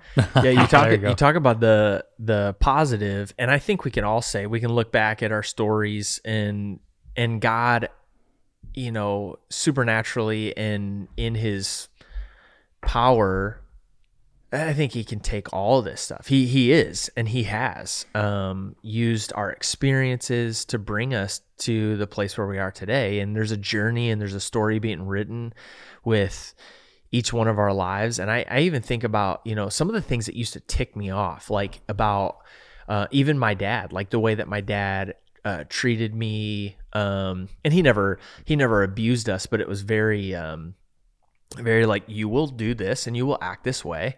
And if you don't, there's consequences. And, it was very rigid and all those kinds of things. And so I brought that into, you mix that. My dad was a military man. You mix military with, legalism and all this kind of stuff. And you're just asking for like this, rigid thing. And I look at that, and I'm at a place in my life where I can say that I'm thankful for some of those things. As you are, you can see the thing in that, the good in it. And it was actually, I I came to look at it to say it was actually my longing to be good and then a realization that I couldn't is what brought me to Jesus. Is like, I really tried. I gave everything I had. I followed all the rules. I did, I don't know that I ever burned them, but would definitely snap some CDs in half for sure. Broke them. Broke some, even some Christian stuff like DC Talk. Jesus Freaks was one of my favorite songs, but because it had percussion in it, because it sounded rocky, like you couldn't listen to it because Amazing. It was of the enemy. And I know every single word to that song because I remember there's this little side room in my off my garage, and I had this like boom box, one of those ones that you can picture people carrying on their shoulders. Yeah. And I would play it and just jam out to it and felt guilty about a song about Jesus. You know what I mean? Wow. And so even that, like, I rid myself of at some point because I was told along the way that it was wrong. So I followed all the rules. I did all the right things. I externally, and I got to the end of it and realized that I was still empty and wore out. And then I met Jesus, who said, I will take all your sin. I will take all your flaws. I will take all your past mistakes, your present mistakes, and future mistakes, and I will put them on my shoulders, and I will bear the weight and the punishment for you so that you don't have to. Well, and I love you. I mean, I think that's what he says, is that I love you, and that was the thing you were pursuing, Yes. And it's like because of that, not in spite of it, it's because of it that he loves you. Yeah. Because otherwise we wouldn't need him and he wouldn't want us. It's like, it's an interesting relation. And I think when Jesus was walking as a human on this planet, he's walking up to the religious leaders and he's just like, dude, you guys are just worn out. You guys are just worn out for generations, worn out. Yeah. That's why I'm here. And they just killed him. They couldn't handle it. Yeah. And I think we today, we burn Jesus in the barrel all the time. Yeah. Because we're like, I need to do this on my own. I need to figure this thing out. I need to carry that burden. And Jesus is like, hey, I've got this. What are you guys doing? You guys are wearing yourself out. It's tough. You had I'm going to shift just a little bit dude, how long do you think we've been talking? Don't look at your watch. I'm going to guess about 40 minutes. Hour and 10 minutes almost. Oh my goodness. Nice. So see, Woody's a pastor and a rambler just like us. He's a jackwagon just like we are. So he's joined the club of the jackwagons. But just to shift kind of at the end of our topic, you had an interesting relationship with your dad. And I don't know if you want to talk about that or if you'd like to share some of that, your birth dad, like your natural dad, and then how that kind of affected you and formed you also, even to this day. Like, yeah. Well, my past is that grew up in a split home. Mm-hmm. And so my dad and my mom, biological, they got a divorce when I was like 1. Mm-hmm. So I didn't know anything different. I grew up with a mom and a stepdad, and then I grew up with a dad and women. Yeah. Stepmom for a little while, then a different stepmom, or wanted to be my stepmom, and then a lot of just women in and out and stuff. And my dad was a Christian, and I didn't know this. I was shocked when I found it out because my dad, I grew up and I just knew that he was, I don't know, in my mind, he was living in sin and doing indulging and doing his own thing. And then when my mom was telling me, he was actually a really good Christian and it's sad to even say a really good Christian, right? Yeah. So you see my past coming up as we're talking about it. I'm checking it, going, "Oh yeah, that's they're so a good funny. Christian. Yeah, not just a Christian, but a good one that actually follows the rules and whatever." But that he did that, and then my mom had an affair, and it really drove him. If that's Christianity, I don't want anything to do with it. Wow. And because of that, I think it left him looking for love. So my whole life, that's what he was looking for. I still remember Dad coming one time when I went to the lake, Whitrock Lake. Anybody from Kingfisher will understand. It was a pond, but we called it Whitrock Lake. And I mean, if you can swim from one side to the other side, I mean, it's a pond, yeah. And if you could stand up in the middle of it, it's a pond. But we still skied and kneeboarded. It's a puddle if you can stand in the middle of it. It was a blast. But I was out there and I remember seeing my dad pull up, and I was like, what is he doing? So then I get out, and he had called me several times, and I didn't answer because my phone was up there, and we were out on the lake, and I got out, and I went there, and he'd said, hey, man, I was calling you because I want to know how you're so happy. I want to be happy how you're happy. And I remember just telling him, well, Dad, I mean, it's Jesus. I mean, the missing component in your life is Jesus, you've missed it. The only way that I'm as happy as I am is Jesus. So how old were you right there? I was a freshman or sophomore in college. Oh, in college. Yeah. So it was I was a lot older, but I think he had just seen me like go through trials, go through tribulations, go through, girls breaking up, whatever, but yet I still found a way that I was happy in his mind. And so, yeah, man, that my whole life I saw him searching and looking for something. He tried to find it in women. He tried to find it in alcohol. He tried to find it in drugs. He broke his back. He was working on my grandpa's roof, and he fell through the scaffolding, because we used scaffolding with just 2x6s strung across. And he was walking across one of them and fell and landed on his back and broke his back. Wow. In like 3 different places and stuff, had several different surgeries, but it prevented him from working. He drew disability. Most of the time that I knew him, that I was old enough to know him, that's what he did, is he drew disability. And so, man, he was really just looking, searching. And, I remember being in college and I never could get him to go to church with me. But then when I started preaching, I could get him to come. He would come late. He would sit on the back row. And as soon as I said, bow your heads, close your eyes, or as soon as I started praying and everybody, he'd slip out. But he would at least come and see. No. And he was always looking for something. And sadly, my dad took his own life. Wow. And when I was in college, Sorry, man. right after I graduated college, got engaged to Jessie, that's when it happened. Wow. And but it was one of those things that he was just looking the whole time. And I think you had mentioned it earlier, that he was looking for love. Yeah. And he wanted love so much. And we don't have time to get into all of the things that transpired that day, but my dad didn't take his life and make it instantaneous. And so he lived a little while after he did it, and told us in a text message that he typed on his little flip phone and saved as a draft. So he didn't send it, but he typed it. But he said, hey, don't worry, I've made peace with God. So he had enough time to do that. But the whole time he was looking for someone to love him. And that's where I think people are. And I think that me, even growing up, I was looking for someone to love me. And I was seeking it through my pastor, my parents, somebody with skin on it. And I think that all the way up until that moment took place where I lost my father, that I started saying, I lost my earthly father.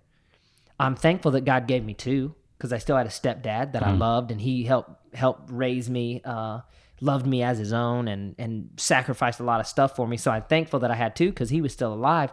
But it made me really like, wow, man, I really have had the idea of a father has been misshaped and misguided. Yeah. And yet God our Father, that's who it is. And I really look back on my life and see how many things I did to try to get that love and the approval, looking for it. So it was a true father wound that affected you. I mean, still to this day, it's there. And it's hard to project a heavenly father that's unconditionally loving and one that's earthly, 2 that's earthly, that you've seen their flaws. Yeah. Yeah. And it's seeing it, I think I got to see both sides, because my dad, my stepdad was in church and a deacon and sang in the choir and all the things. Right. But then my biological father, he was not in the church, wasn't looking for that, and he tried to introduce me to the world. I think he was sheltered by his parents, and so he wanted to introduce me to the world so that I would know all kinds of things. So I got to see both of them and the flaws in both of them. Yeah. Mm-hmm. And so I think really that really has shaped me to be a lot. But I also think I looked at it and we talked about what made me still follow Jesus all these years later and stuff. And I think it's really a tenacious in the faith of saying, oh, I see the enemy trying to prevent all these things. And I'm just going to, nope, my faith is there. And then my life's verse has been Romans chapter 8 and verse 28. And you talked about it, that we can find the good and that God can find the good. And Romans 8:28 says that we know God works for the good of those who love him. So there's a supernatural drawing to get you to this point. And you now lead a church. You have 2 boys and you have a little girl on the way. I mean, it's like most, we joke and talk about kids and families all the time. Ruben's got a whole team over at his house. Now? Yeah, 12, 13, Yeah, I think he said. basketball team. Yeah, right. And then you're 2, and you said you were done, but you got another one on the way, so you may not be done yet either. That's right. We're going to try to ensure that. So, but how does all your experiences shape, like, the way you lead your kids, and then now you're in ministry and leading your church family? And because I don't think you have, CD burning, services, and I don't think you have some of the stuff that shaped you. You don't do that. But if it was so positive and it shaped you, why don't you do it? And then with your own kids, you experience 2 fathers, 3 with a heavenly father, and it's like that shapes the way you're about to get messed up with a girl. So it's like, I don't even it's know, about to man. rock your world. Scared. But it's like, yeah. So how is it that you would even continue with a faith that is supernatural, and how does that shape you? Also, little quick pause. You keep talking, but one of the things we've agreed to on our podcast is that if our wife calls us, we'll always answer. If our wife needs something, we'll always do it, even if it's live on the podcast. So I've got to step out, let my wife in the door. You keep talking though. Tell us about this shaping. Yeah. And I think for me, what I did is I took the good and the bad. And so in every situation, I took it and said, okay, I'm going to take the good and I'm going to leave the bad. Right. So the idea of burning stuff in a barrel, I saw a lot of like, wow, man, this is very much driven towards my ability to do something rather than Jesus already did it. I mean, if we're going to talk about a barrel burning, the best barrel burning there ever was Jesus hanging on a cross, and my sin was put on him so that he could die, right? And so I think from there, what's really shaped me is, I've had good experiences and I've had bad experiences, and I continue in the good ones and I try to leave the bad ones behind. But even the bad ones, I can still see, God used that and he helped me and I learned. And it's one of those, always a student. So I want to always learn. So I want to learn from anybody. I think I can learn from absolutely anybody, whether it be learning good things or learning things like, I don't know, I don't ever want to really do it like that. And so for me, I think that's what I've tried to do to be the person that God wants me to be, is to try to say, hey, I'm going to keep striving for his perfection while I'm trying to leave behind my imperfection. Yeah. So I'm going to keep striving for that, not through my own actions, but through him. And that's where I read one time that the Bible verse that it says that God's grace teaches us to say no.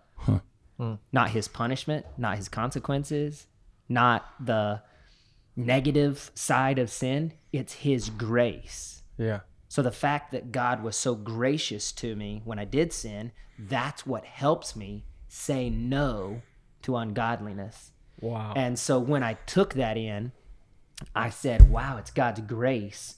So then what helps my kids obey me? Is it my punishment? Is it my consequences? Or is it my grace? And it's grace. The verse says that it's grace that teaches us to say no. Well, so here I am still learning to say no. The wrath of man doesn't produce the righteousness of God. And Scripture says that as well. And that rocked me.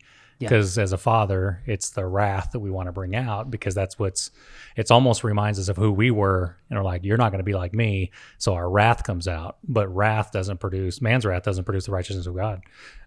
So shaping your boys is a different, like, you don't want them to hide. You don't want them to conceal their struggles. Your church people, you don't want them to conceal struggles. So how do you operate in a world of, I want to call you to holiness, and not the holiness of separation, hiding, all that. It's the holiness of, okay, you're imperfect, yet God is with you, So how do you operate that way? How do you operate with your boys? They're young, they're still little, but how do you do that so that they don't hide? And how do you do that for your church people so they don't hide? And the answer is, I really don't know, because I'm still working so much on it. As a matter of fact, I just shared with my staff, I've went to 3 webinars in the last 2 weeks that says how to get your kids to obey without yelling at them. Right? Good. Because for me, my boys are young enough that if I just get big enough, they're going to listen and they're going to do what I say. Yeah. Right. Except they're going to outgrow you. And you'll be in Except for trouble. eventually, I'm a run. So eventually they'll get to where they feel like they can challenge me. Right. And then I watch them feel like, well, if I disagree with you, I'm just going to get bigger than you so that you'll do what I want to do, play the game I want to play or whatever. So then I see that and I'm going, oh man, here I am. And I've done the same thing that I didn't like about my upbringing. Yep. Yeah. And so I'm saying, hey, God, you got to help me because I don't know how to do this. Right. And so I'm saying, hey, God, be gracious to me so that I can teach them how you're teaching me. And then I do. I spend a good amount of time saying, yeah, God, how did you teach me to overcome that in my life? Well, you weren't taking out a stick and swatting me over the head with it every time that I did it, right? It was really your grace, your love, and then showing me what it was that the consequences really did affect my life. Yeah. And so for me, what I've been trying to do is I've been trying to make the consequences reflect the action so that they can realize they have a choice. Because every day I have a choice. Yeah. I can follow God today. I cannot follow God today. Right. I have a choice. I choose to follow God, right, today, because I see the benefits of following God and I see the non-benefits of not following God. Yeah. So for them, I'm trying to raise them where it's like, hey, the choice is yours, Levi. You can do what you want, man. Because at the end of the day, he does anyway. They can and they will. Well, they're doing it and it's harder and So public. you can do it, but here's the choice that you have. Wow. So if you want to put the phone away when I ask you, you can get the phone again. But if you're not going to put the phone away next time you ask for the phone, you're not going to get the phone. Yep. And so I think even for me, I'm trying to change that because if we want to relay this to Christianity, sometimes in that, don't listen to secular music, don't listen to secular music, don't listen to secular music, it's bad, don't listen to rock beats, don't do this, don't do that. We're hearing all of that and it's like, it's bad for you, it's bad for you. So the consequence is it's bad, right? So then we're raising kids and we're saying, hey, the consequences, you're going to sit in timeout or you're going to get this or you're going to get that, but it's not related to the action. Yeah. So the action is if you're going to disobey with the phone, you're not going to get the phone. If you're going to disobey at bedtime, you're not going to get this when you wake up in the morning, And so we've got to have that. And I think for me, that's what I've got to do is I've got to think about what's the consequences of this because it's got to be related to this in my life. Yeah. That's and good. so for that, finding that balance. Well, it's continual learning. I mean, you never stop learning. That's what you're basically saying because you went to conferences, your webinars, books, podcasts, whatever. You never stop learning. Yeah. Well, and kids will weigh out the disciplinary action that goes along with that you've attached to that behavior. Like even whether it's fair or not fair. Yeah. Is it worth? I know I'm going to get maybe a spanking for this or a timeout for this. And then they weigh in. You can see them thinking of like, this might be worth it. Yeah, this might be worth it. Yeah. Versus like tying the thing to the action and teaching them that there's natural consequences that relate to the things that they actually are doing is good. That's good. But as you were talking, I think, isn't it freeing? You talked about the goodness of God, and God actually is at work to bring about the good. It's freeing as a pastor, I think, to know that through all the mistakes that we've lived through, and God is still transforming our hearts and still pursuing us and still gracious with us and moving and working through us and in us, that we don't have to be perfect. I think there's a fear as a pastor or a ministry leader that you're like, man, I might jack this up. I might mess this guy up or this girl up. It's on me. And not that you intentionally, maliciously like, sending people the wrong direction. But there's a lot of freedom in that, knowing like, man, God's the one that's doing the work. God is in the business of transforming hearts, and he's simply using me as a tool and a vessel for his glory and for his honor. So then you can tell someone that Saul changed his name to Paul. Okay, God changed his name, and then the eye of the needle. You can tell them that stuff, and you're not gonna screw them up. Apparently, yes, because I've done it, and sweet. God still, for whatever reason, allows me to be in a ministry role. I don't know. We'll see you after this podcast. Yeah. We'll see. I am sitting next to my boss, so he might be like, actually. Now that I know that you have taught the broken leg of the lamb illustration, I don't think this is a good fit for you. You're banned from preaching for 6 months. You're going to have to take a seat. That's funny. Yeah. That's funny. Well, Rec defined the idea that we're striving for perfection. But the only way we ever attain perfection is through Jesus, being united with him. That's the only way. Right. It's the only way that perfection comes about, right? Yeah, because he was the one that was perfect. And it's the idea of everyone can sin, but no one has to sin, right? That balance of, I have a choice every day. Am I going to make the right choice every time? No. But I'm so thankful that Jesus did, because he came while we were still sinners to do what we could not do, but we're joint heirs with him. So in turn, we really did do it because he did it. Right. Once I unify myself, it's not a personal relationship with Jesus, really, even though we use that word that we want it to be personal. I'm unified with Jesus. You're joining him. He's not joining you. But I was crucified with him. I died with him, but I rose with him. Well, and I think also the underlying darkness of our striving for perfection has nothing to do with Jesus, and it has nothing to do with holiness, sanctification, whatever term you want to use. It has to do with our desire to show everyone how good we are. And so we want to get this perfection. We want to be perfect in front of everyone. That's why I don't want to show anybody my skeletons or shadow, because I want underlying, it's real dark. It's in my heart, where it has nothing to do with Jesus. It's all my control, which is narcissism, which we've talked about before on this podcast. It becomes, look at me. And I have this whole thing I'm working on. I maybe eventually write a book. I don't know if I'm going to do it or not, but I keep saying it, but that's just stupid. The idea that it's more like Satan than it is like Jesus. So our desire for perfection truly reflects our shadow more than it reflects Jesus. Because Jesus says, all of you who are burdened and broken and heavy laden, come to me and find rest. And yet we're like, hey, Jesus, can you just hold on a minute? I got to fix this thing. And if I fix it, then I'm going to come, because then I'm going to be worth coming.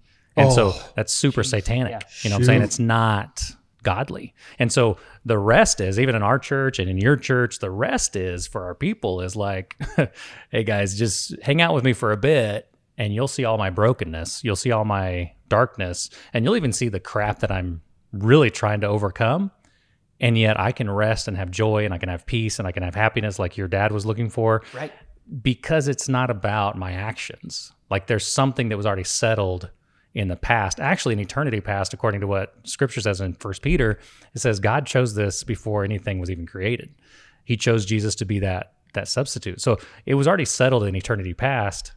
And so today I can rest in my imperfection. Praise God. And I think what our legalistic upbringing was, well, yes, I know that, but that gives people a license to live like heathens, so we can't let them in on that secret. Like that's a secret that they can learn someday, but they can't know it now. They got to conform. Right. And that's just so dark. Because we attach even sometimes our holiness to how we have been able to or not able to transform people.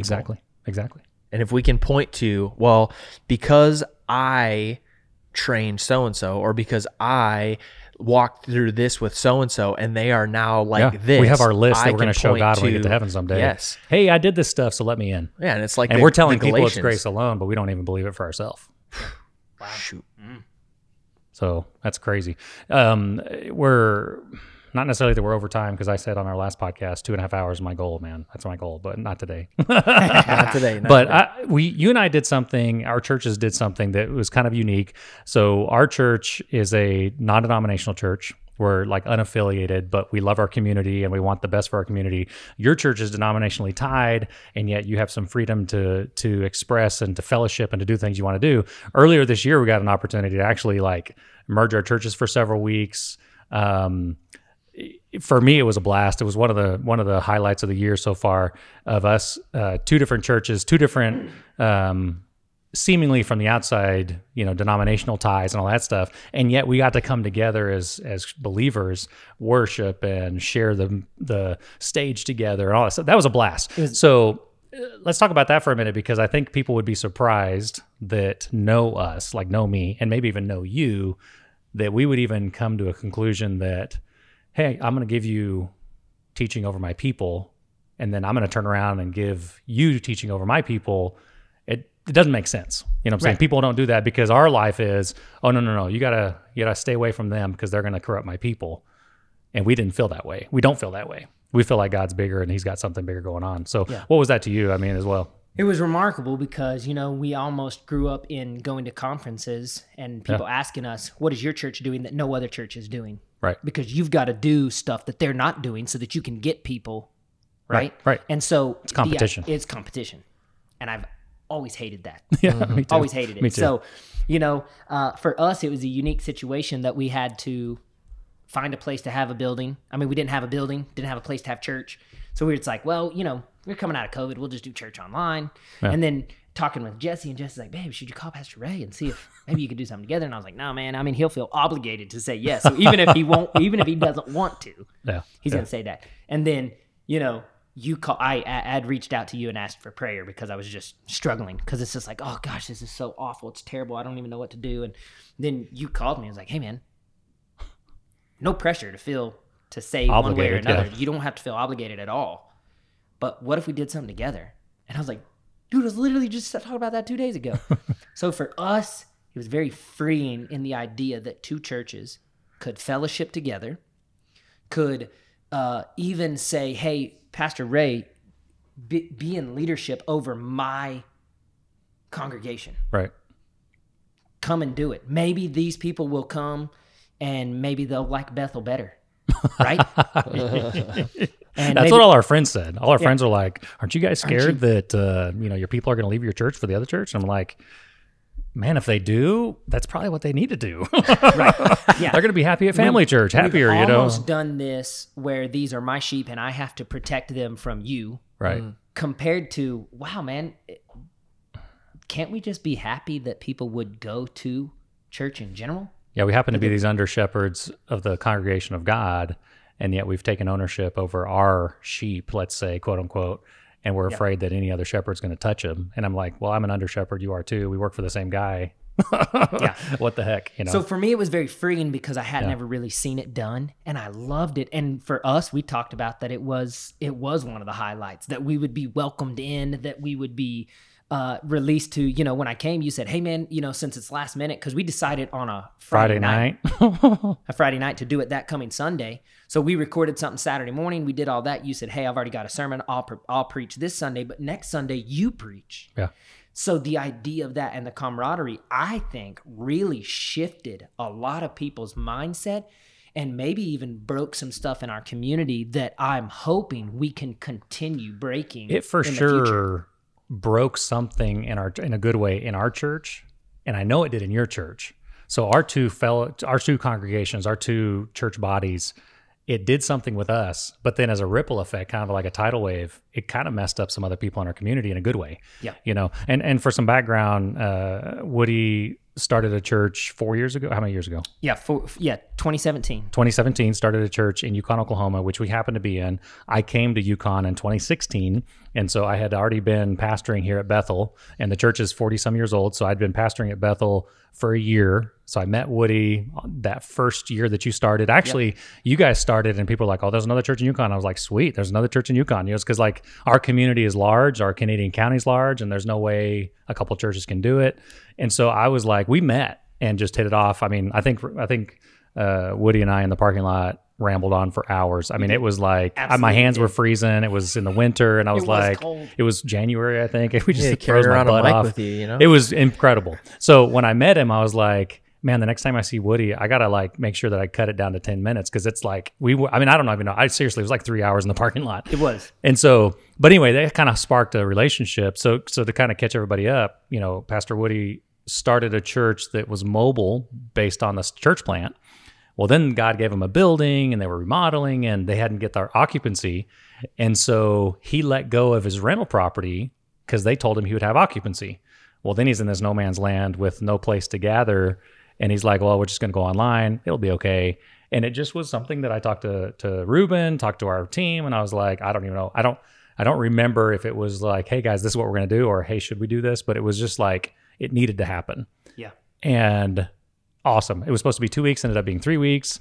What a cool experience, really. And I think some of my people, actually, I say my people loosely, I think some of Bethel people actually went over there for a little bit to see, okay, so is this just them on this Sunday they were here, or is this who they are? And it helped us say, no, this is sweet. I mean, we actually can fellowship and cooperate. And so we're hoping over time to do more of this. You know, we're planning another one coming up. And so for me, it's so freeing because it's not about me. It's about what God's doing in Yukon or in our surrounding area, you know? And it was cool because there were some people that got on and tagged your people saying, hey, we're going to get to go to church together because they knew each other. They knew each other from work or from going to school together or however, but they were excited that we got to do that. And a lot of the times us Christians, man, we segregate. Yeah. You guys are over here, we're over there, they're over here doing this, and we don't do anything together. And Yukon really is a unique area, even from the Ministerial Alliance, which is where you and I met. Right. We showed up to a meeting together and we realized, wow, I really do want you to succeed. And I really want you, and I can tell that you really want me to succeed, and that we are trying to succeed at what? Growing the largest church? No. Impacting our community. That our community would No have a Jesus. relationship with Jesus, but in a way that's not, you got to do this to meet him. Right. He actually loves you, and we love our community. Yep. We, in our Ministerial Alliance too, this is like, I didn't know we were going to talk about this, but we have, you're part of the IPHC, which is what? International Pentecostal Holiness Church. Okay, International Pentecostal Holiness. We're a non-denominational community church. We have our friend Lutheran friend Mark. Yep. We have a couple other non-denominational, Good News, Good Fight. But we also have the Methodist Church, and then we have the First Christian, and then we have a couple of the Christian churches. Church of Christ. We have Church of Christ that's there as well. Catholic that's there. The Southern Baptist. Southern the Baptist. Independent Baptists. I have a hard time getting them to come, but they're invited. But then also I'm missing one. Tim. Yeah, the Life Church. Life Church. The other Tim. Episcopal Church. And so this alliance of pastors has nothing to do with theological differences. It has to do with a love for the community and wanting the community to better. Yep. And I think there's the cool difference that we get to experience. And I don't know of any other place that does it like that. Me either. Absolutely, I don't. And it's not that we're all going to agree on theological things, but our meetings aren't about theological differences or this is what we're doing to get better or we're doing better than you. It's all about, hey guys, how can we pray together? Hey guys, what's happening in our community that needs help or attention? What an awesome thing it is. It really has been awesome. We're trying to do, we've done it once and we're doing it a couple other times, one church in the park. So one church in the park, that's fun. Other things together. So anyway, that's been 20 a blessing. churches gathered together for the school supply just last drive. weekend. Yeah. I mean, 20 churches, that's unheard of. 20 churches to gather together for one event, to do one thing, to love on our community, to spread the love of Jesus, and to meet a need that they have, which is school supplies. Yeah, awesome. Over 1,000 families came, got backpacks, and it was awesome. Yeah, it was really awesome. That was really cool. So this friendship and this kind of an interesting breaking down of barriers. If you take me back 20 years ago, I never would have imagined that this would be a reality, only because of the bubble that I was in. Mm-hmm. Right. It was like, we're right, they're wrong. Why would I ever waste my time? And you guys probably thought the same thing. And then we get together and we're like, oh crap, we're the same thing. We're the same. Yeah. There's something that unifies us with Jesus, there's nothing absolutely. else. So that's really cool. It's been a blessing. So an hour and 40 minutes, Ruben. Uh-oh. It's good. Super good. I've got to So go we to the do. bathroom. You need to. Okay, we're gonna let you go. We're gonna We're say gonna the let you quiet go. part out loud here. Yeah. But I my am legs, squirming. I'm shaking my leg. Woody's having trouble here. So hey, why don't you go to the restroom and I'll ask you one question and we'll wrap up. So, hey Ruben, just kind of as we're letting Woody do his business. This is truly unedited. It is really uncomfortable. No, what's something that you got going on right now? Maybe something you're drinking, watching, addicted to since the last time we talked. I'm trying to think. It's been a crazy summer. I feel busy. like we've been busy. Jordan and I are still, I don't know if I talked about this before, but that show Manifest, he said it got kind of I stopped weird. watching it. So. Well, they actually, I heard that they were potentially going to pick it up again for a season 4, No but way. not confirmed yet. So we're on season 3. We know it's not going to end. It's going to end with a cliffhanger, and we're going to be left wanting more. Mad. But You're gonna be mad. Yeah, but it's we've been enjoying it. It's starting to get kind of sci-fi, but it's interesting. I'm watching that Timeless thing still. It's called Timeless. And I put that on my list. It's intriguing. We're in season 2. I don't know how many seasons it is, but it's season 2, and it's intriguing because the thought of changing one thing in the past and how that would change the future. Yeah. And so they're time traveling. It's very sci-fi, but they're going into historical events. It's interesting, but it's getting a little weird now. So it is. I think eventually a show has to get weird. Because how else are they going to keep people engaged? Keep you But yeah. It is intriguing because I think about my own life and even the conversation with Woody today. What would you, if anything, go back and change that wouldn't affect who you are today? And it's hard to, I don't know if that's even, it's obviously not proper time travel unless someone knows something I don't know is not real. But if anything, would there be anything that you'd go back and change knowing that it would affect your current reality? Right. And even the bad stuff. Right. Right. Like even the stuff that you hated that you either had to go through or chose to go through, that's an interesting thought. I don't know. Knowing what I know now. There's a lot of pain and there's a lot of heartache and there's a lot of stupid decisions that you think, I'd change that. But it's actually, I am who I am right now because of that. Yeah. So tweaking something. Even in the show, people have lost, spouses are no longer in the current timeline because they changed something. Oh. And their siblings and family members. It's like one little tweak and you screwed up the whole reality. Oh, that's interesting. And it's that's the stuff that's hard. It's a show called Timeless that I'm watching. I don't know if you've seen it, but I haven't. He's watching Manifest. I'm watching Timeless. Ooh, Manifest. Is there anything you're watching that? So you watched Manifest? Mm-hmm. Did you finish it? It's not over yet. Well, they canceled it, but that's why he's they canceled it after season 3, but there's talk that they're going to pick it back up. So, because so many they're people, going to leave you hanging, you're going to be like, so many people. I know. I shouldn't have told you that. You shouldn't have told me that. I'm still watching it. Was that they were gonna do another season. So are you done with 3? Are you done up to 3? Oh, he's already. Did they leave you hanging? Oh, you already finished 3. Uh-huh. Did they leave you hanging? So at we're the end? on season 3.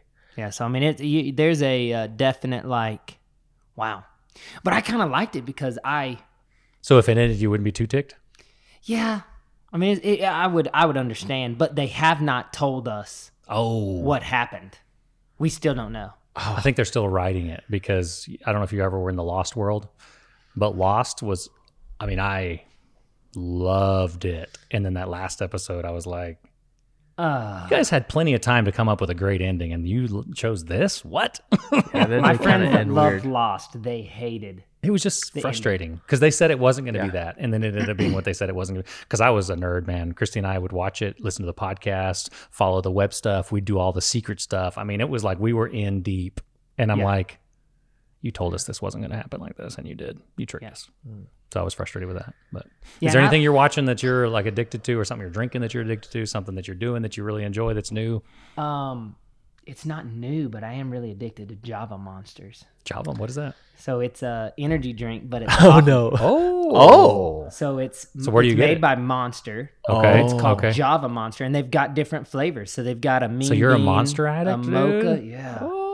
Yeah, you want Dude, that tells me a the lot. Coffee, the No, coffee that and tells Coke me a thing that we lot of got. information. Oh yeah, that tells me a lot of information about you, Woody. That That's why explains you're a always so lot. wired. Yeah, right. So, but I limit them. Like Jesse's like, babe, I'll just buy these here. And I'm like, no, don't do that because I will drink one I will just as often down as it. they're there because I think it tastes really good. And I hate regular Monsters. Yeah, I don't think Yeah, it tastes oh, it's- good, they're not okay? that good. Yeah. But these Java ones, and they've got like a salted caramel one. Oh snap! They've got a mocha one. better not They've try got 'em. a mean bean. Oh, Ooh. But I save them so that I can drink them when I need them. You know, it's like I'm gonna. Oh, You did an all-nighter thing a few weeks ago that you probably needed several of them. That thing up in Kansas. I mean, Yeah, I bought several and drank them in the morning and then drank one in the afternoon again. That's funny. And Dude. so, Have yeah, you tried that Coke coffee? I have. What'd you think about it? I thought it was all right. I really Yeah. liked it, but You it did? was a lot of caffeine. Like I Yeah. was like, it messed me up. Jesse and I bought one. We shared it together. We both were kind of like, I mean, I bought it. Ruben bought it. It left me wanting more coffee taste. Me too. Like I wanted It more. still Like, tasted can a I have little one bit too more? much like Coke. But it really like it literally revved me up, man. yeah, the Java Monsters when you drink them, Rev me up. it tastes because it's cold, you know, and I think the colder the better. But Ooh. it tastes a lot like coffee, so I really really like that. Okay. See, and I drink those stupid Starbucks double shot energy deals. Have you had those? It's kind of like that Monster yeah, thing. I yeah. imagine they're extra large. I can't drink them too much, but every 6 months I'll grab one whole. That's so good. Yeah. So, and then I was super addicted to Manifest. So we watched all of it and I was really sad that it was there because I did want to know. Don't tell me how it ends. I'm not so- gonna, okay. but there's just the idea. If you've never seen the show, the idea is that they're getting these callings. Uh-huh. Yeah. And so it's voices in their head or visions that they're seeing, and people are saying, you're crazy. That's not really true. But then it's like, well, cool. How'd I find these people that were kidnapped in this place? How would I have known that? Right. Well, and You for know? people that want to know the premise is like Manifest is they're flying back from Hawaii or where was Jamaica. it? Jamaica. So they're flying back to the States from Jamaica. And for them, it's just a flight. But for everyone else, like 3 years pass? 5. Five. Yeah. 5 years. So there you go. See, it's been a while since I've seen that first So season. they land and everybody's like What the freaking heck? out Where'd you come because they've from? been gone Yeah. for 5 years. Most of them have had funerals for the people because they Right. thought they were dead. Right. Yeah. Couldn't They've find moved anything. on. They've yeah. remarried. They've, Yeah. 5 years. Yeah. Yeah, and so now Got they rid of land, stuff. and all these people that for them it's overnight. It's like Yeah, what the no crap? time has gone by for me, but for you, I've been gone from your life for 5 years, and so I'm. So think about the last 5 years. I mean, you can't even remember what you did 5 years ago. So that's amazing, you know. So Unless Time Hop it's an interesting shows you Well, what true. you did. That's why I watch Time Hop. So interesting premise to a show. I'm watching Timeless. I don't know. You need to watch it. It's pretty Yeah, I need to interesting. check it It's out good. 'cause it Is sounds there anything like- else you're put it on my watching, list. like in place of Manifest? I mean, I watch. We are Friends addicts, so we Oh, watch yeah. Friends over and over and over, and then they took it off Netflix, so I had to start buying it. Yeah. Which what I did is I Free. just bought the first season They're like, and we're gonna "Gotcha." finish it by the second season, and then now we'll have it bought on Prime. Here in another few months, we'll have bought all the seasons. Yeah.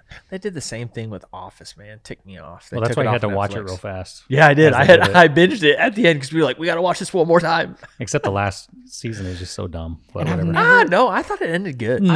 Yeah, come I've on. watched The Office a It was little good. bit, but I never really.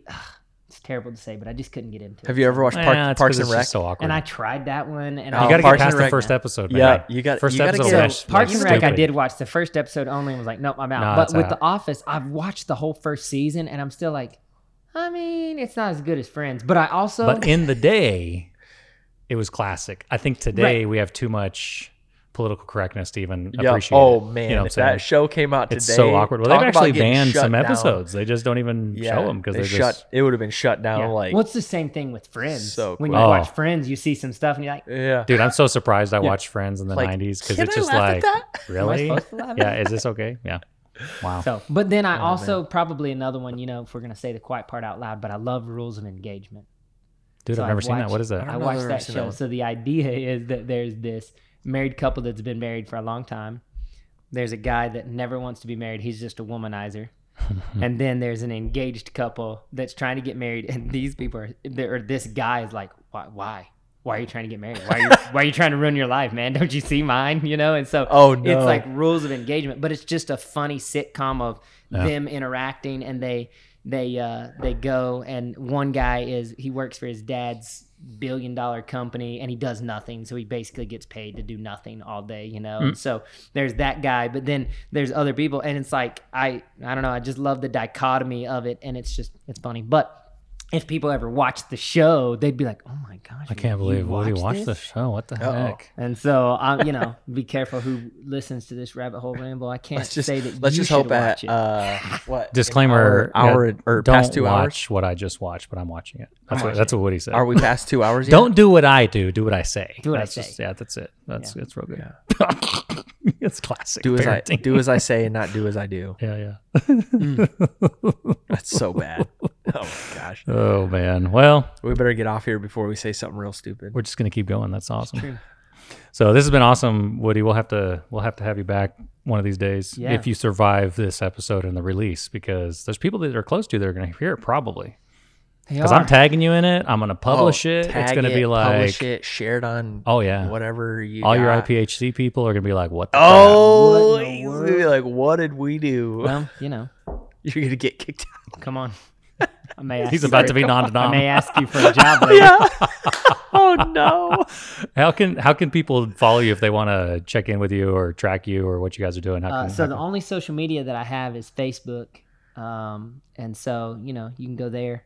Okay. It's about the Is only it place under that I have. Woodrow? It's under Walter. It's under No, Woody. I'm just kidding. Under So Woody. it's under Okay. Woody Burpo. Okay, good. So you can find me there, and all my information's there. My phone number is even on it. Oh, snap. Uh-oh. So I mean, dude. You published it. real crazy. He's the real deal. All right, He's sweet. like, here it is. It is what it is.